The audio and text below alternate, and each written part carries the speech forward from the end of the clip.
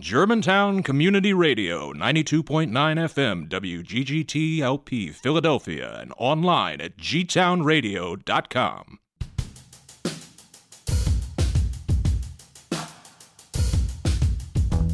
This is What Do You Know About That? A radio show about anything and everything happening in our community, our city, and our world. Here are your hosts, Eric Gershnow and Mary Angela Saavedra. Hey everybody, happy Thursday. Thanks for tuning in. Hey Eric, how you doing? Hey Mary Angela, I'm doing great. How are you? Can't complain. It's been nice. Been a nice week. This past weekend, right? Like what? Yeah, we were out for the Juneteenth celebration, actually right on Germantown Avenue between was it Upsall and Washington, right? Yep. Yeah, it was quite a day. We were hanging out at the G-Town booth. Yeah, no, it was great. Perfect weather. It hung around for Father's Day. It was great. Can't complain at all. What's going on this day in science? Well, this day in science, on June 23rd, Thursday, back in 2018, scientists recover asteroid fragments in Botswana. An international team of scientists from Botswana, South Africa, Finland, and the United States recovered fragments of an asteroid that impacted Botswana's central Kalahari Game Reserve. The asteroid, named LA, was only the third to be detected prior to its entry into our atmosphere and only the second to be recovered. Though the asteroid's first fragment was discovered only 5 days of searching, experts say that the hunt is ongoing and that they hope to recover as many pieces as possible. After analysis of the asteroid is complete, each piece will be curated and housed by the Botswana National Museum. Oh, interesting. Curating asteroid fragments. I mean, what do you think the point of that is? Well, I don't know the full scope, but assuming that asteroids bring either rare minerals, nothing that's outside of the spectrum of what's on the periodic table, but maybe the mineral composition is very unique to that asteroid fragment, and perhaps it tells scientists a little bit more about maybe composition of other planets, considering that asteroid fragments may very well be just fragments of other planets that perhaps got incinerated in our universe. I have no idea. Or stars that turned red dwarf and blew up, and whatever it is that stars do when they expire. Who knows? That's right. They shrink to a red dwarf and then they explode. All right. And pretty much destroy the universe. Well, so at some point, certainly not in our lifetime, that will happen. Yeah. Well, interesting. This day in science. Thanks. Yeah, thanks. there you go. So, what's going on in the neighborhood? Oh, you're going to ask me what's going on in the neighborhood first? You Okay, got some stuff from the neighborhood? Well, I think the big news, if anybody's been paying attention to the news, you got the Philadelphia being selected as host city for the 2026 World Cup. I'm glad you brought that up because something I'm going to talk about in our neighborhood segment has to do with that also. But yeah, that's pretty exciting, right? I know, right? Well, so besides Philly, the other American cities were Atlanta, Boston, Dallas, Houston, Kansas City, Los Angeles, Miami, New York, New Jersey, San Francisco, and Seattle. So Philly beat out all those other American cities. Heck yeah, we did. Woo woo. That's right. So just get prepared for, the cops to grease the polls. Well, it's 2026. We got some time. We do. We can prepare. We can plan your bomb shelter now, folks. Figure out what you're doing for that and couple make sure that weeks. you're out of town. Yeah. If you have family, go visit them. No, I'm just kidding. It'll be a pretty exciting time in Philly for sure. Well, yeah, it will. And one of the things I wanted to talk about is that, they're talking about turning South Philly's FDR Park into several of the game fields, basically. They're talking about leveling it and turning it into, a place for the World Cup, because you have to have more than one field, right? You have your big field for the big games, the headliner games, but then you also have the smaller fields where everybody plays to sort of get into that big game in the playoffs, as it were. So you have to have multiple fields. So Philadelphia had to propose what to do. And they were like, yeah, well, near our sports complex, we have this big park in South Philly. We could just, take this, 200-acre wild meadowlands in South Philadelphia's FDR Park and convert it to artificial turf soccer fields, roads, bleachers, buildings, and parking lots. And of course, the city has started a huge petition against it because it's natural lands and I fully understand that. I really do. But Right. But where else would you put it, right? Would you have them spread it out? Like, we're already worried that we're going to have so many people here in Philadelphia in 2026 that we're talking about telling locals to leave town. So if that's the case, do we want to spread it out? Where else could it be, I guess is my point. My other point is, does South Philly really need 200 acres of meadowlands? There's so much beautiful park around Philadelphia. We're blessed with Fairmont Park, where, we've got they'd the have to Wissahickon. develop it, right? Correct. Yeah. So And right now that's- it's just, but what else is happening to it? I mean, I'm on the side of go for it. Put it all down there by the sports complex. it makes sense to me, and I don't know. There's I feel like there's so much like industry that could just be cleared out of there and replaced with a nice field, perhaps, or maybe on the Naval Yard. They could expand to the Naval they can't do Yard. that. Like, right? So the thing is that that's why they need this 200 acres, because they're like, this is actually quite a bit of space that is, nothing's happening on it right now except marshes and swamp land, basically, that just adds to the humidity of South Philly. So I honestly feel like this might help South Philadelphia, like, not be so sweltering and hot, because you don't have this, humidity chamber down there if you're going to fill it in and you're going to develop it and you're going to turn it into soccer fields. Also think about, like, all the other school competitions, all the neighboring high schools from the town can come and play and use it as sporting fields. Like, Yeah, for sure. I just feel like it's a better use of the park. And I fully understand we don't like things to be destroyed. We don't like new things, but we put in this bid to get it here. Think about what it's going to do to our economy. Then we have to prepare for it, and part of preparing for it is making sure we have enough fields. And it just makes logical sense to use that park. I'm just thinking if like traffic at the 95-76 Oh, yeah, split no, that's and gonna just be all awful. in South Yeah, it's Philly, gonna be it's going to dreadful. be a nightmare. Yeah, 100%. I mean, parking down there is bad enough as it is, but Yeah, no, it's going to bring a lot of challenges, but also having it there, the trains all go there. This is the Broad true. Street line goes there. And everyone's going to take the train up into the city. Exactly. and it's Like, we can do it just like we did when the Pope came, right? Nobody drove downtown. downtown. Everybody just rode the train. Same thing with the parade. That was millions of people at the Super Bowl True. parade. And they were just like, you know what? You can't drive into the city. You got to take a train. So, I mean, I suspect that part of South Philadelphia will be only accessible via mass transit and certain particular routes. But yeah, I mean, you got to look at the positive with the negative. And yeah, I don't see the problem with There's a turning song in there. FDR Park into a park full of soccer fields. But that's the big controversy. There is a petition. If people are interested in signing it, you can find it online. Not hard to find.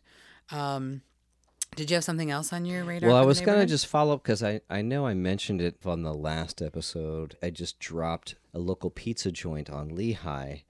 And, I ended up coming across this article just to follow that thread up on Infatuation. There was Philly's best pizza places. And I just had to run down the list, maybe touch on a few, not everyone. But certainly the Down North Pizza that I mentioned before is on the list. In addition to, there's a few spots nearby. Pizza John in Manayunk, which I've never heard of before, but would be totally game to check out because it's not particularly far away. There's quite a few places, surprisingly, that are listed in Kensington. So Eva is one of them, EEVA, Pizza in Kensington. Another one is Hook and Master Pizza, which I'm looking at the pizza in the article here, and it's like totally burnt here. So I'm like, it doesn't look particularly appealing. Some but people really okay. like burnt pizza. I mean, It's a some people thing. do actually. The kid totally loves charcoal pizza, but Pizzeria Badea in Fishtown, that looks like a really hip joint. And there's quite a few others here. I'm not going to run down the entire list, but that was just another one. Again, just following up on that thread of down North Pizza. The kid and I keep talking about at some point we'll do a tour of all the pizza joints in Philly, but it has yet to happen. Right. Well, you got time. There's time. You got yeah. time. So what's going on your radar? Well, two more things. I wanted to just mention again that the Mappening at the Maplewood Mall is happening. It's this weekend coming up. It is on Saturday. It's from noon to 6 p.m. It's at the Maplewood Mall. If you don't know where the Maplewood Mall is, it's that little strip, Maplewood Ave, I think it is. It's in Germantown, right off Germantown Avenue. It's between Germantown Avenue and Green Street. G-Town Radio has their station right there on the Maplewood Mall. We That's are right correct. there. So if you want to come out, it's live music, it's events, it's vendors, it's arts and all kinds of great programming. And it's completely free, 12 p.m. to 6 p.m. And so you should, come check it out. See what's going on. The Mappening is happening. At the Mappening. And remember, it'll be every last Saturday of the month and all the warmer months. But this is the first one, so come on out. Very cool. Check it. And then the last thing I wanted to talk about was something that came across my radar. There was recently, June 17th, as a matter of fact, kind of a wicked crash at the corner of Horder and Lincoln Drive. And what drew my attention to this was because a truck was involved, as often happens. But basically, I mean, I know we're radio and nobody can see this picture, but I'm going to show you the picture so you understand what happened. Right? Whoa. Oh my gosh. Exactly. Right. So what you can't see, listeners, is that it is a picture of a truck that is clearly making a right turn from the left lane because it's a big 18-wheeler truck. And a car has pulled up into the right lane to make their right turn. On the left side of the truck where the truck driver can't see most likely. On the right side of the truck. Yeah. Right. The truck driver is trying to turn right from the Sorry. left lane. Right. And this car is now in the right lane right next to it. Yeah, where the truck driver can't see it. And as you all know, 18-wheelers, particularly on the lovely narrow streets of Philadelphia, really pretty much always have to turn right from the left Roads lane. around here are not meant for tractor trailers. For trucks, right. Yeah. So that's problem one. Problem two is that, while it says in the neighborhood, like, please, trucks probably shouldn't do this, they have to if they're delivering things. We have businesses that require things delivered in trucks. So it does have to happen. So my question to you is, who would you really claim is at fault here? I mean, that poor car got sandwiched underneath that truck. But I wonder what led up to that. So did the truck have his blinker on, number one, to signal that he was turning right? The truck, if depending on how long it is, would have to make a right turn, maybe from more like a center lane. But my guess is, knowing how people drive around here, because this happens to me all the time, just happened to me earlier today. I'm driving along, and then someone comes up to me on the right, like maybe I'm assuming they're turning right, but then they're just getting ready to pull up in front of me because apparently I'm driving too slow, I guess. But my guess is that car could have, by chance, been trying to get around that truck and didn't really stop to consider maybe the truck was turning right. I'm sure the truck did not see that car. I'm sure the truck didn't. So the person who shared this post mentioned two things that I found very interesting. Mm-hmm. So Lincoln Drive is incorrectly labeled arterial, right? So an arterial road basically indicates to trucks and larger vehicles that they can travel on it because it's wide enough, right? Mm-hmm. It's not a narrow neighborhood road. It's not, that's the whole... This is on Lincoln Drive. Correct. Okay. Right. And roads in our neighborhood that are considered arterial are Germantown Avenue. Trucks can go down Germantown Avenue. Yep. Lincoln Drive. Trucks can go down there. But roads like Green Street and Horder and smaller streets like that, right? They don't have on the sign, it doesn't say arterial because they don't want trucks to take them, right? They want trucks to. So this was a truck trying to turn onto Horder, which is not an arterial road, which is why trucks constantly get stuck under that overpass over at Upsall train station because they're going through there to get to that little, shopping district that's right there, right? But it's not an arterial road. It's not a road that's basically designated for that.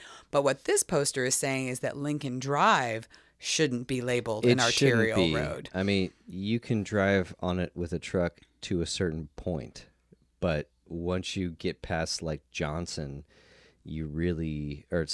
Johnson Street, you really shouldn't be driving a truck on Lincoln Drive. It's just too windy. There was one time a truck came into the neighborhood. I was coming home in the evening time, and I was coming up Lincoln Drive up onto Carpenter, and there was a tractor trailer coming down, and he stopped like well before coming to Carpenter train station because he could clearly tell he was not going to make it underneath the train tracks. And he's asking me, hey, where do I turn around here? I'm like, there's nowhere for you to go in this neighborhood. You have to turn out of here and get back to where you came. Yeah. He apparently came in from like Plymouth Meeting, and someone told him, just drive into just take Germantown in. You can get onto the highway from there. So. Right. And he's like, and now I'm stuck in this neighborhood. Yeah. So it doesn't really say sort of who. The police did come, and they came rather rapidly, which is great because, sometimes that doesn't happen. And luckily, nobody was seriously injured. But, I mean, that car is totaled. That person's buying a new car. Sure. Because it rolled up under there. I'm suspecting they did not see the blinker. I would think the truck driver would have had the blinker on. But, yeah, the truck driver wouldn't have been able to see, especially if that car just buzzed right up, like, in that moment. And then, boom, he goes to turn. So, yeah. I mean, you just can't take it for granted. I mean, the rule of thumb, just stay away from trucks. Keep your distance. But... And pay attention and watch out there, especially in our neighborhood. They have to come through the neighborhood. We have businesses who require deliveries via truck. So just keep that in mind and stay alert. That's all I got. So you don't get your car crashed. Yeah. Exactly. So we're ready for our main segment. Eric, what are we talking about this week? What are you talking about this week? I wanted to bring up, just because this was in my news feed, it was a press release earlier this week specifically about Roche. I mean, as you know, I tend to kind of keep my ear to the ground a little bit in the biotech world. And there was the press release that came out. It was on June 16th. And this was with regards to some negative results that were observed in clinical trials, specifically for Roche's therapy for Alzheimer's disease. So Alzheimer's disease is sort of the theme here, and I want to talk a little bit about Alzheimer's itself, some of the treatments that are out there, where is the industry, if you look at therapeutics and means of treating this, and considering the impact of Alzheimer's, and perhaps some preventative measures, but just maybe just talking about it generally, just to help give our listeners maybe a better sense and understanding of what it is and how it impacts everyone, really, the entire U.S., but certainly on a local level, I'm sure everyone can appreciate. Going back to this Roche press release, so they have a therapy that trials had actually begun way back in 2013, and I believe it's called crenezumab. So anytime you hear a therapy, this is the actual generic name, crenezumab.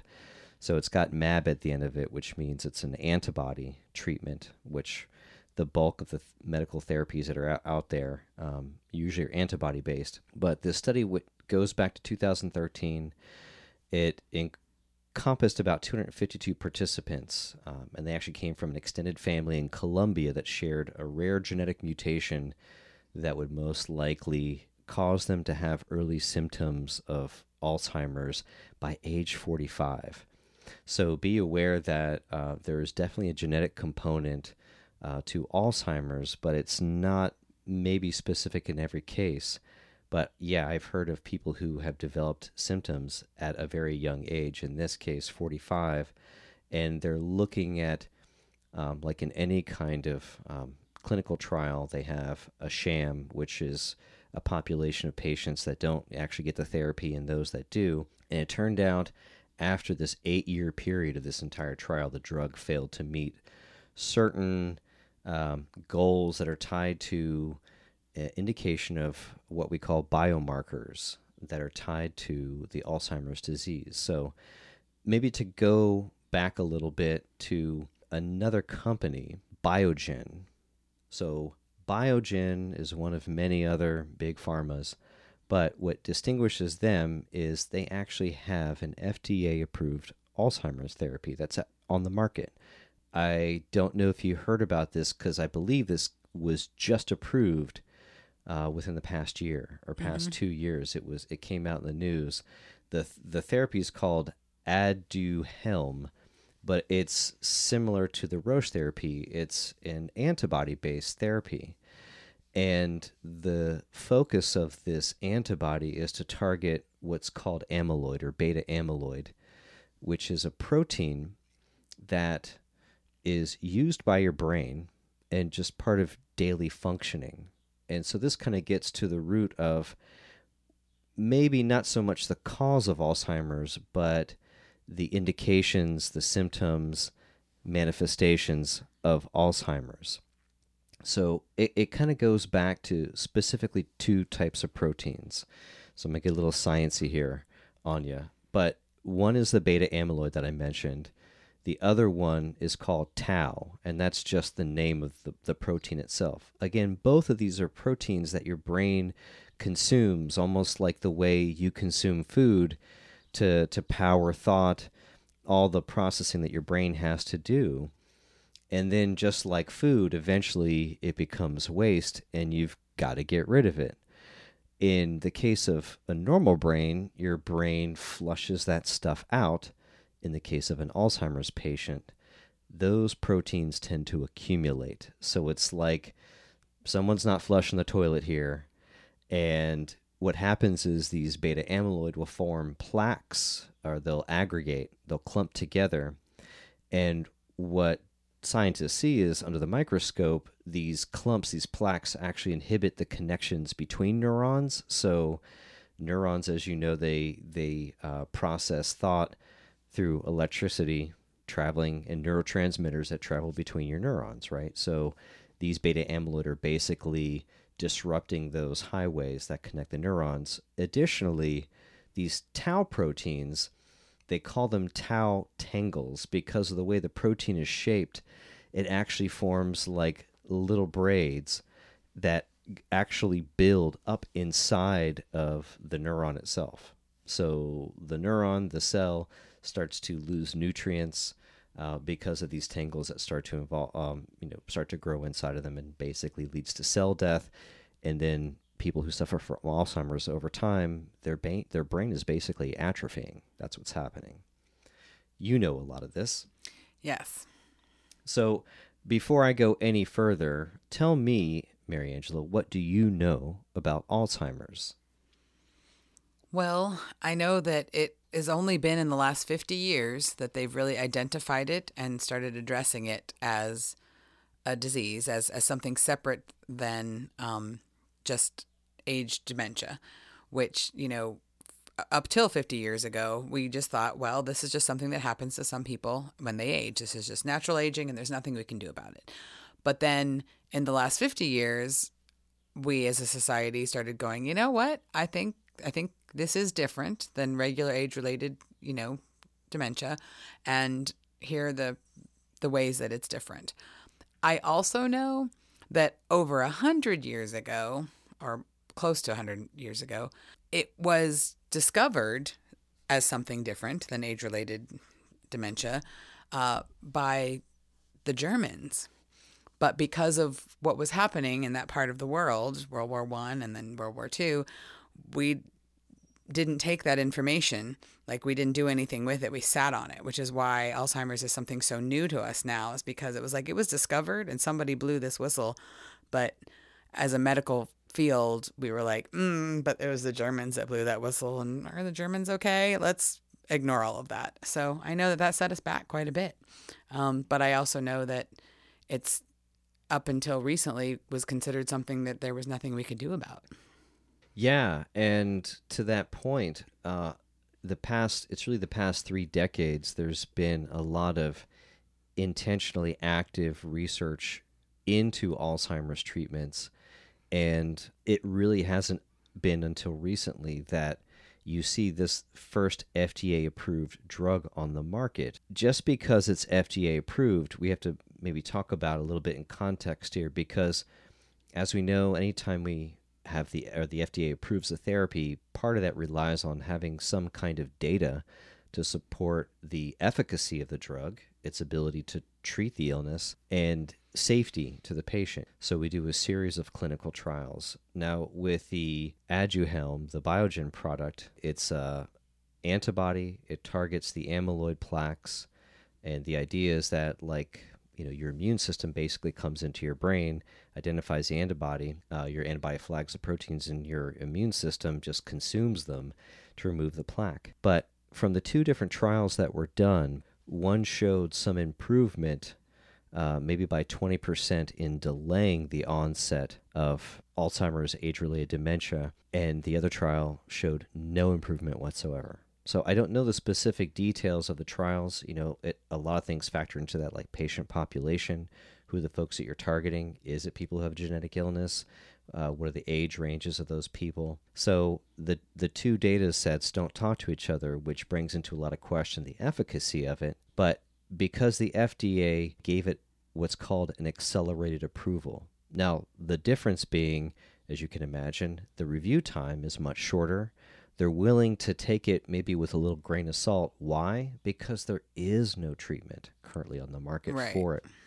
So part of the FDA's intent there was to send a signal to the industry, hey, we've approved this drug, and to try and encourage other drug manufacturers to maybe pursue this route to develop therapies. The concern from the medical community, again, based on the efficacy data, but also concerns around potential safety. If you imagine you establish an immune response in your brain, you have your immune system attacking plaques in your brain, well, you know what happens when you get sick. You get a fever. In this case, there's potential for, say, brain swelling that can occur and potential brain bleeding.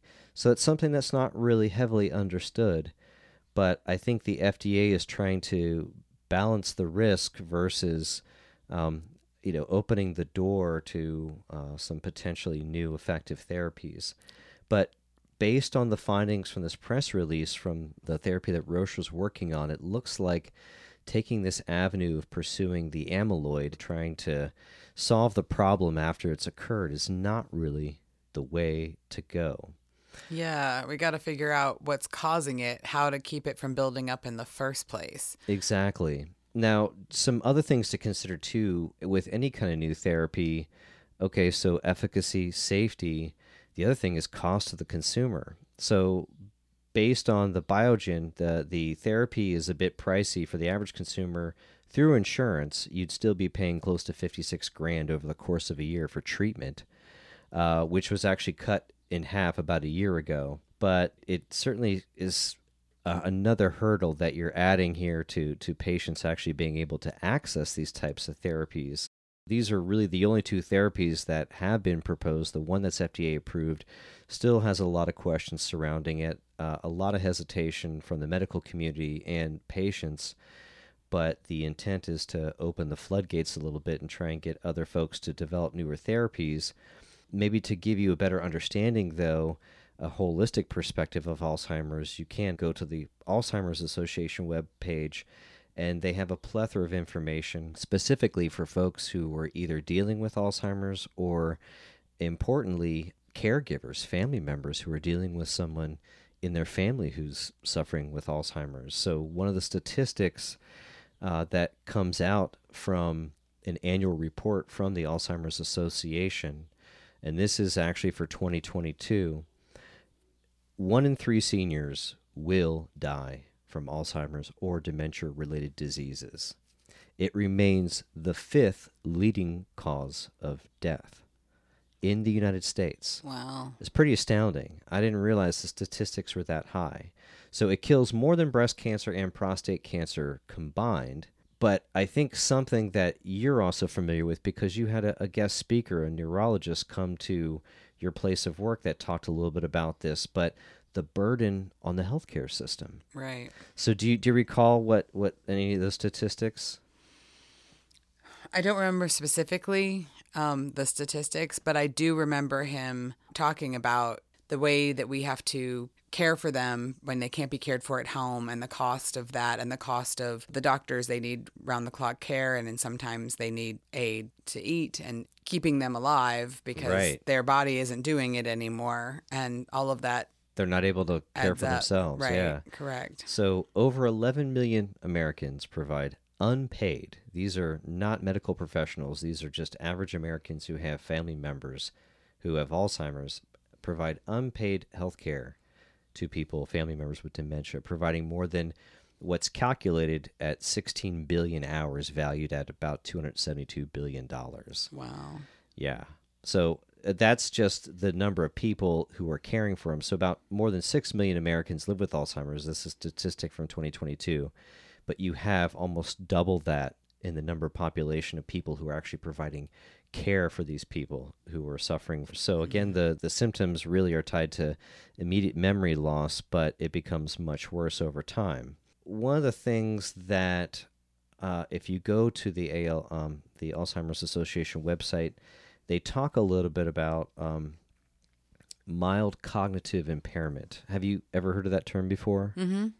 Yeah, so that's something that I think they're trying to actively educate more people about, because mild cognitive impairment, or MCI, it affects a large population, and it's sort of the umbrella under which can lead down the road to Alzheimer's, but it's really the recognizing a change in behavior, memory loss for aging adults, and this typically ranges between 45 to 65.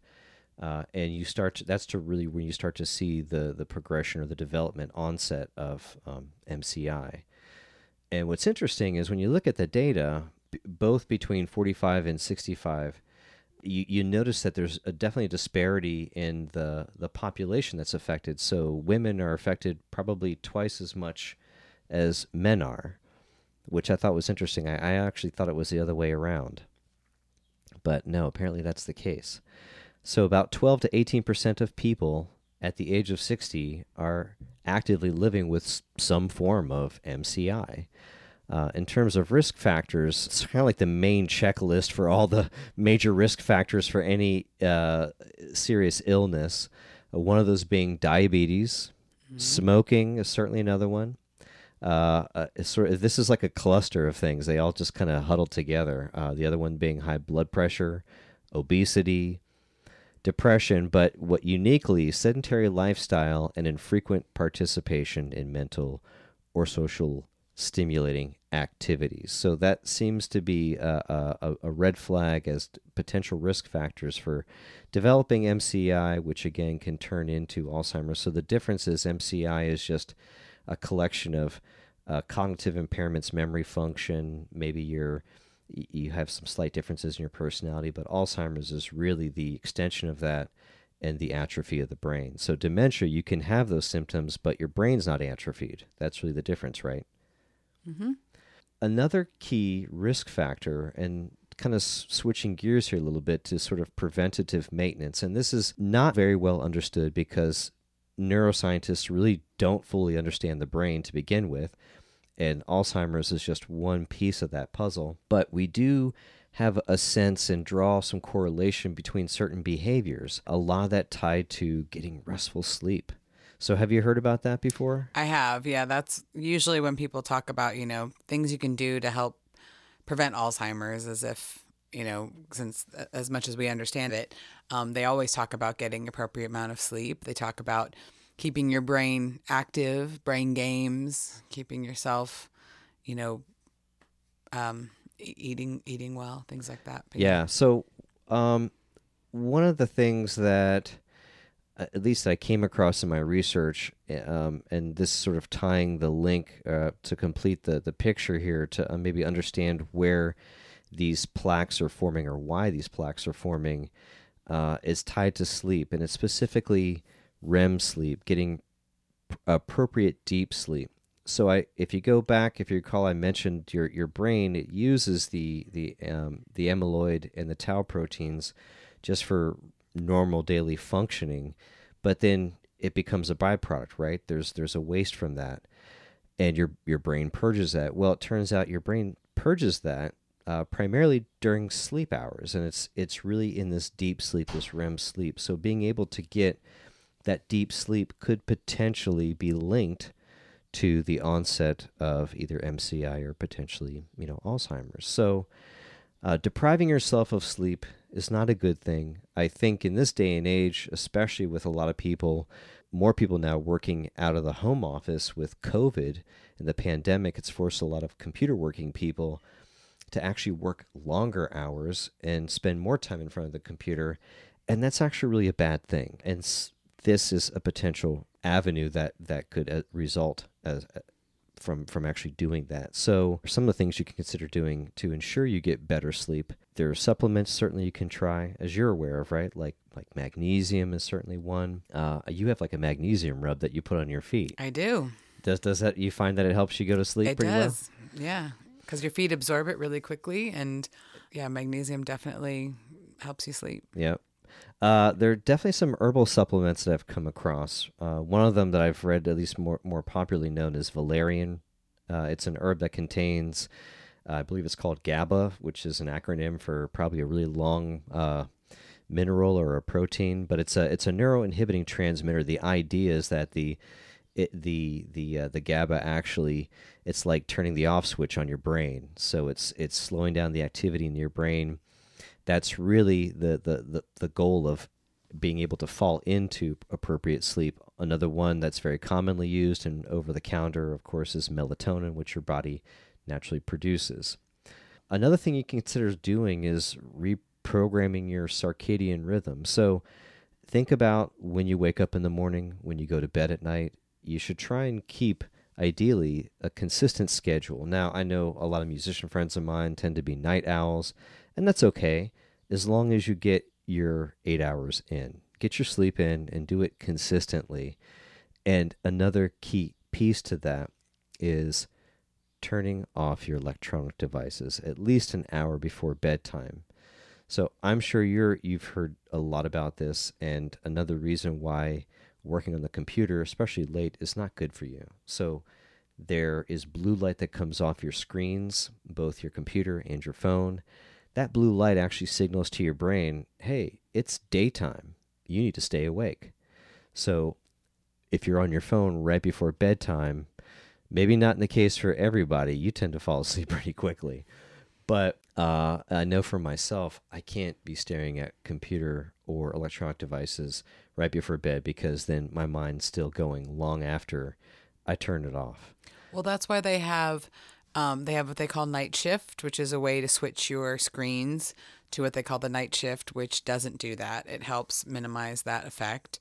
Also, they've got blue light blocker glasses now that you can wear. If you have prescription glasses, you can get that filter on there. Or if they sell just regular non-prescription glasses that are just blue light filter, for those of you who wear contacts or don't wear glasses at all, lucky ducks, you get to wear regular blue light filtering glasses that'll help with all of that. And that's one of the reasons, is because of studies like this, where they're like this. Well, and I normally keep a blue light filter on my laptop. Like there's usually on most computers, you have like a nighttime setting so that it kind of gives like a red hue to your screen. I usually keep that on my computer most of the time, because if I leave the blue light on, I end up getting like serious eye strain, and I'll get a headache just from staring at my computer too long. Some other behavior approaches you can take, or to modify your behavior, specifically when you go to bed, again, in addition to turning off devices, try and black out the room as much as possible. The idea is you're trying to eliminate stimulation to your brain, to allow your brain to shut off. Another component to that, too, is temperature. Maybe you don't think about it often, but it's important that your body is cold or cool in order to fall asleep appropriately. I'm sure there are many people who can recount instances of, especially like in late summer, hot summer nights, and the AC's busted and it's hot and humid, and you just can't sleep to save your life. Your body needs to be cool. It's like hibernating. So that's one component. And other things like managing your meals on a regular basis, avoiding naps during the day, and incorporating meditation. So being able to step away from a lot of regular stimulation to give your brain a break. I think compared to just 100 years ago, people are bombarded with so much stimulation, especially coming from electronic devices. Like when you watch the TV, it's actually, I don't know how many hundreds of frames per second that are flashing in front of your face to make a complete picture. That's a lot of information for your brain to take in. So it's okay to take a break, put your electronic devices away. It's okay to step away from work, because in the long run, it's going to make you more productive, and it's to your good health. So that's really all I wanted to talk about. Just a little bit about Alzheimer's. I know it's something that I've dealt with personally. I'm sure many of our listeners can empathize in having a family member that they've had to help or manage through that situation.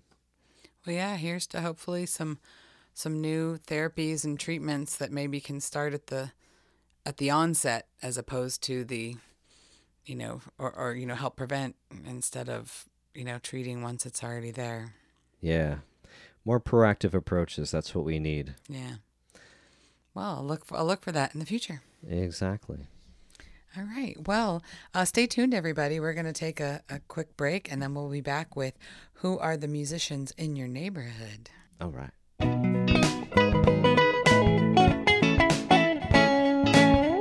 You're listening to 92.9 FM G-Town Radio. All right, we're back. Thanks for listening, everybody. It's time for my favorite segment, Who Are the Musicians in Your Neighborhood? Who are the musicians in our neighborhood, Eric? Well, today, as it happens, we are joined by none other than Gretchen Elise. Welcome, Gretchen. Welcome, Gretchen Elise. Thank you for being here. Thank you so much. I'm happy to be here in Germantown with you. Thank you. Well, start by telling us a little bit about yourself. How long you've been making music? Where are you from? All that good stuff. I have actually had to think about all these things because I am teaching currently 5th graders and 6th graders in Overbrook. And at the end of each class, I ask them what questions they have. So I've had to go back and look into my archive.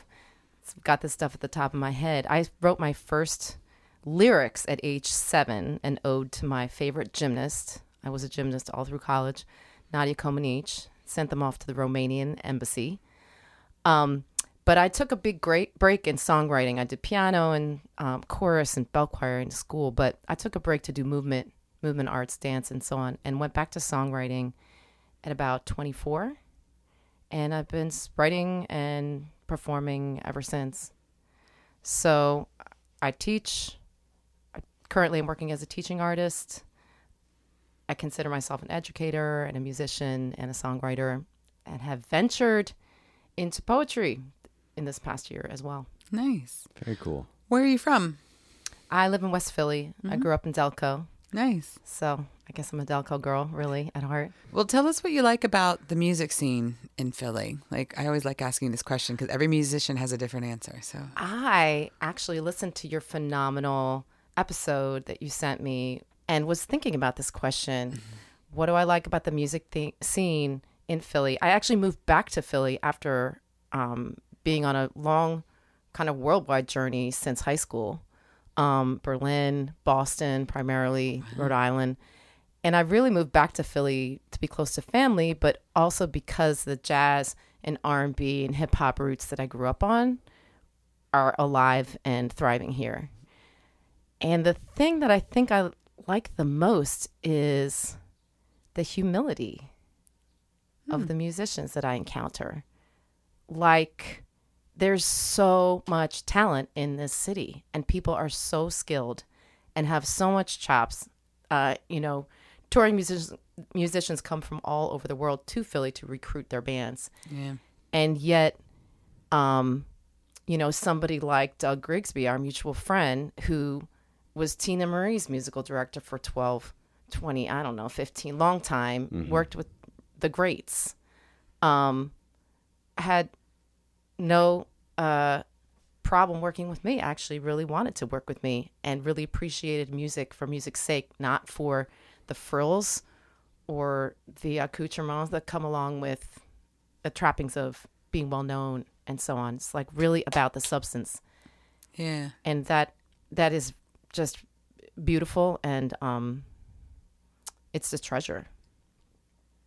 I agree with that. I hadn't thought about that until you brought it up, and I thought, you're right. So many musicians that I met through this process have, they are really into the music for the music. It's not about where can this music take me? What can I do with it? It's like, I just love doing this, and I love being a part of this and meeting people. So that's great. I love it.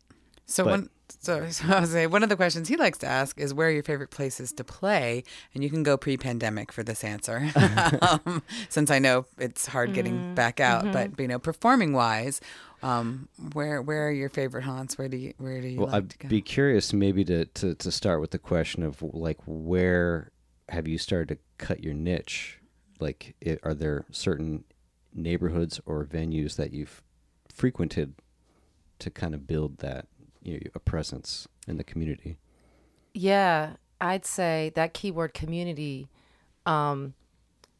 places where all ages, audiences overlap.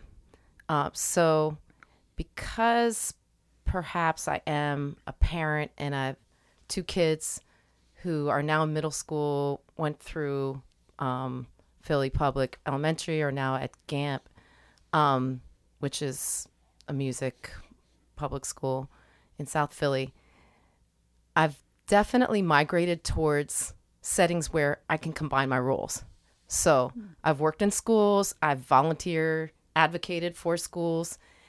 In fact, that's how I know your neighbor is being a volunteer at the elementary school. Nice. So community festivals, community jazz series. So Cedar Park is a key one that I've played quite frequently. Denise King kicked off years ago and is still going strong. Things in Clark Park like Community Unity Festival that the Faulkners front or head and organize. Those are where kind of there's festivals series in South Philly. There's one in Carpenter Ave, Friends of Julian Abley Park. Those tend to be my go-tos, those kind of community series where there's different activities for kids. Sometimes I even bring activities for kids. I even brought prop. Like lately, I've gotten really back into instrument making, which is something I did with kids when I was based in Boston. So last year, during post-pandemic ventures, I set up tables at a lot of my gigs where people would make shakers out of recycled that's cool. Oh, that's awesome. bottles according to a theme. This one happens to be about Black Lives Matter and the war in the Ukraine and where those two overlap. What are the concepts that are overlapping, which is these kids came up with basically fairness and justice, the Wow. search for fairness and justice. So this is like a real deep thematic one, but sometimes it could be, West African fabric, if that's relevant to the community where I'm doing it, or at the Woodlands, I did birds and, flora and fauna from the Woodlands. Nice. So I guess my favorite setting is where you kind of combine that multi-arts, multi-age scenario. Yeah, more inclusive type venues. Yeah. Very cool. So I've started also to frequent some of my favorite places to frequent lately have been poetry readings where they are open to music. And sometimes there is, 1 or 2 musicians on hand that ad-lib. But open mics where like Calabash at Boogie Mandela hosts in West Philly. The Bayou Lounge is a new one that's next to Booker's on 50th in Baltimore. And lately, IT The Chosen Ones done a series last month that was at Dee's Cafe in Darby. Okay. Which was, like, the audience was, like, insanely supportive. A lot of my performances are interactive. So kids are eager to do that, but not every adult audience will go for it. But I find the poetry oriented audiences really come to listen, and they really come to pay attention to detail. And so far I have had really, really great interactive performances in that setting. So Nice. I'm definitely going to continue.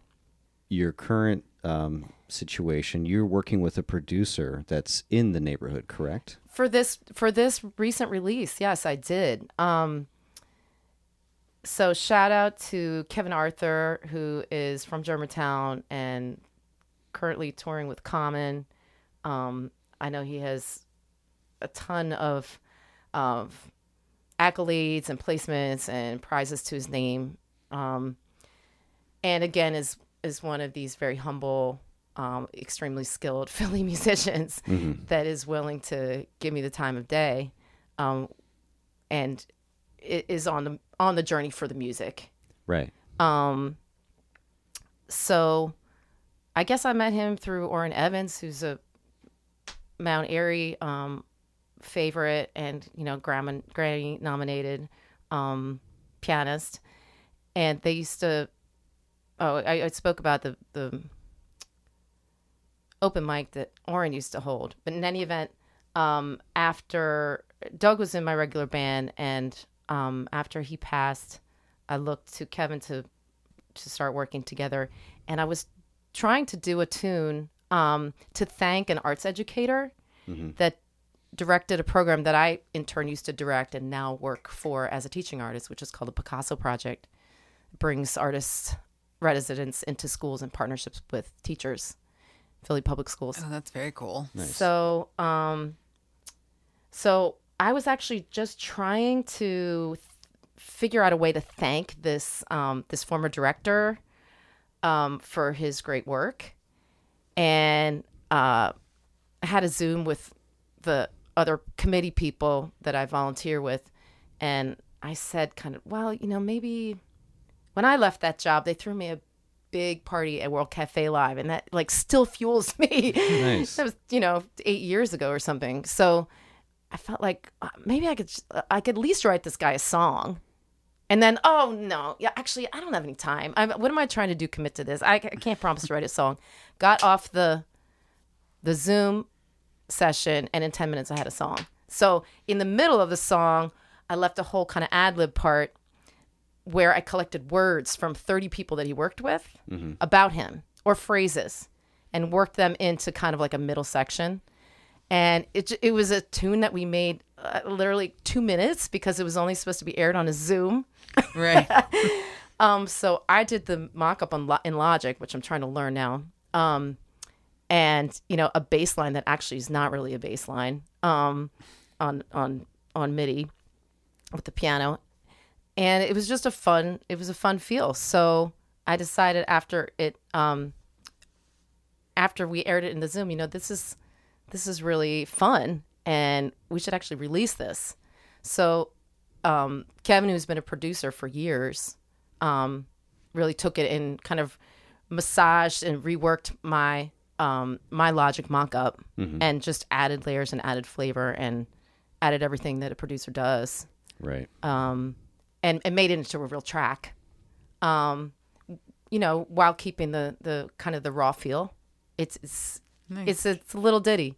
So we filmed I reached out to a videographer in Camden to do a video. Within 48 hours of calling him, we had this video filmed and done in West Philly, going around to different people in West Philly who've supported my music and thanking them. So we brought it kind of outside the realm of this art educator, Tim Gibbon, who is this amazing guy, and into kind of a general thank you tune. I love that. And that's the track that we're going to listen to. That's the today. track, and I just released it the end of March at Calabash, which is a venue in West Philly that I mentioned, kind of right off Lancaster Ave, that I mentioned has a open mic night on Mondays that I go to a lot. Hosted Stereotype Sound Sessions hosts it. So it was fun to have an event. Again, It was a multi-age thing. My daughter and 2 friends performed. She's 13. And lots of people did poetry, and it was an open mic as well. That was kind of a new thing. It was just a performance with tracks. And Jan Jeffries on live percussion. But of course, I had shakers and percussion for everybody. So it was very interactive, even if it was with the backing track. Yeah. Cool. Boy, I wish I had seen that. You can see it all on Instagram. It's highly documented. But Nice. Well, we're going to play this track. Let's play it. We're going to play this track. So, Gretchen Elise, thank you.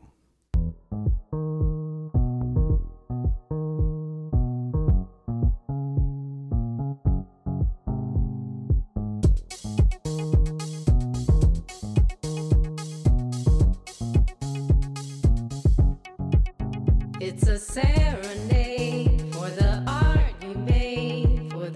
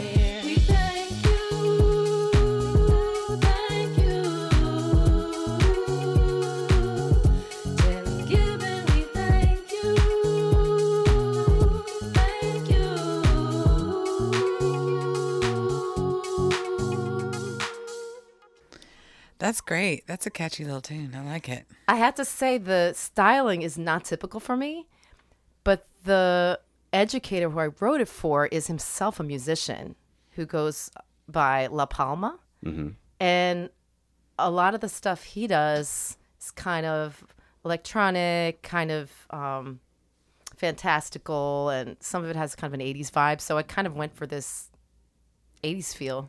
I can hear that. Yeah. And it's not really my go-to style, so it was fun to do something different. Yeah. Yeah, it definitely has a pop feel. Mm-hmm. But it's fun. That bass line carries. Have you released the video? Yeah, you can Where find can we it see it? anywhere under Thank You. Gretchen Elise, like YouTube. Awesome. And the last name is spelled Elise. Exactly. All right. That's cool. technically my middle name. Great. Is that where we find you on social? Yes, Gretchen Elise Music. That's so great. you can find me on Instagram, Facebook, YouTube under that moniker. All right. So what's on the horizon for Gretchen Elise? So lately I've been really experimenting with Logic, debuting at these poetry evenings, not with the whole band, but just as myself. New songs, new material to take the temperature and see what people react to. And that's helping guide me to pick some material that might be a little edgier than stuff I've done before that's definitely rated G. And there might be several recordings that I have on tap. One might be more family-oriented. One might be more live jazz situation that I could do at WRTI. One is definitely a Latin collaboration that I may do with Suzette Ortiz. They're kind of different feels, but this what I have on deck right now, I don't want to talk too much about what's on deck. I'll come circle back around when it's done. Sure. But definitely the process of cataloging and organizing and seeing what do you have ready to go, what needs to be copywritten, what needs to be refined. That's all part of the prep, and it's part of the work and kind of moving you, Nice. inching you forward, and not just being about talk, being about like, let's move towards Make it getting it happen. done. Well, thanks for joining us today, Thank you Gretchen. very Really much for being appreciate with it. us. Absolutely. We really appreciate it. And maybe before I leave, I can also plug my website is same name, GretchenElise.com. I do have a calendar of events up there, and coming up this summer, I'm going to be in a hip hop jazz series in West Philly that's co-sponsored by Vincent Hughes, State Senator Vincent Hughes' office. Oh, nice. So that's kind of the next thing on deck performance-wise people can look out for. Okay. They will. Very We will. cool. Looking Thank forward to you. Thank you. Have a great night. Thanks for being here. Thank you so much. Well, thanks for listening, everybody. This was a great show. Thanks, Eric, for your topic on Alzheimer's. We learned some great things that are happening in the neighborhood, as well as discussed what we should do by 2026 when the World Cup comes to Philly. And our great musical guests. So thanks for tuning in. If you have any suggestions for musical guests or topics or things going on in the neighborhood that we should bring up on our next episode, please don't hesitate to reach out. Our email is whatdoyouknowgtown@gmail.com, or you can find us on Instagram or Facebook at What Do You Know About That. Have a great weekend.